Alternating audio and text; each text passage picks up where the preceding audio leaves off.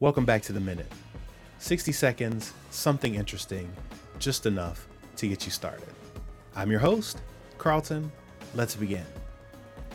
There is a beauty in messy beginnings.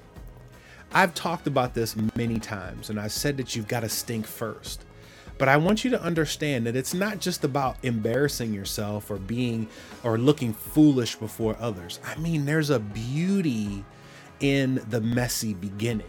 Because when people see the mess at the start, it encourages them to do something, to step out, to try something different. And as you get better and the growth is seen, it reminds people that they can crawl and get better every day. And then eventually when you're flying, you can remember that messy beginning and see the beauty.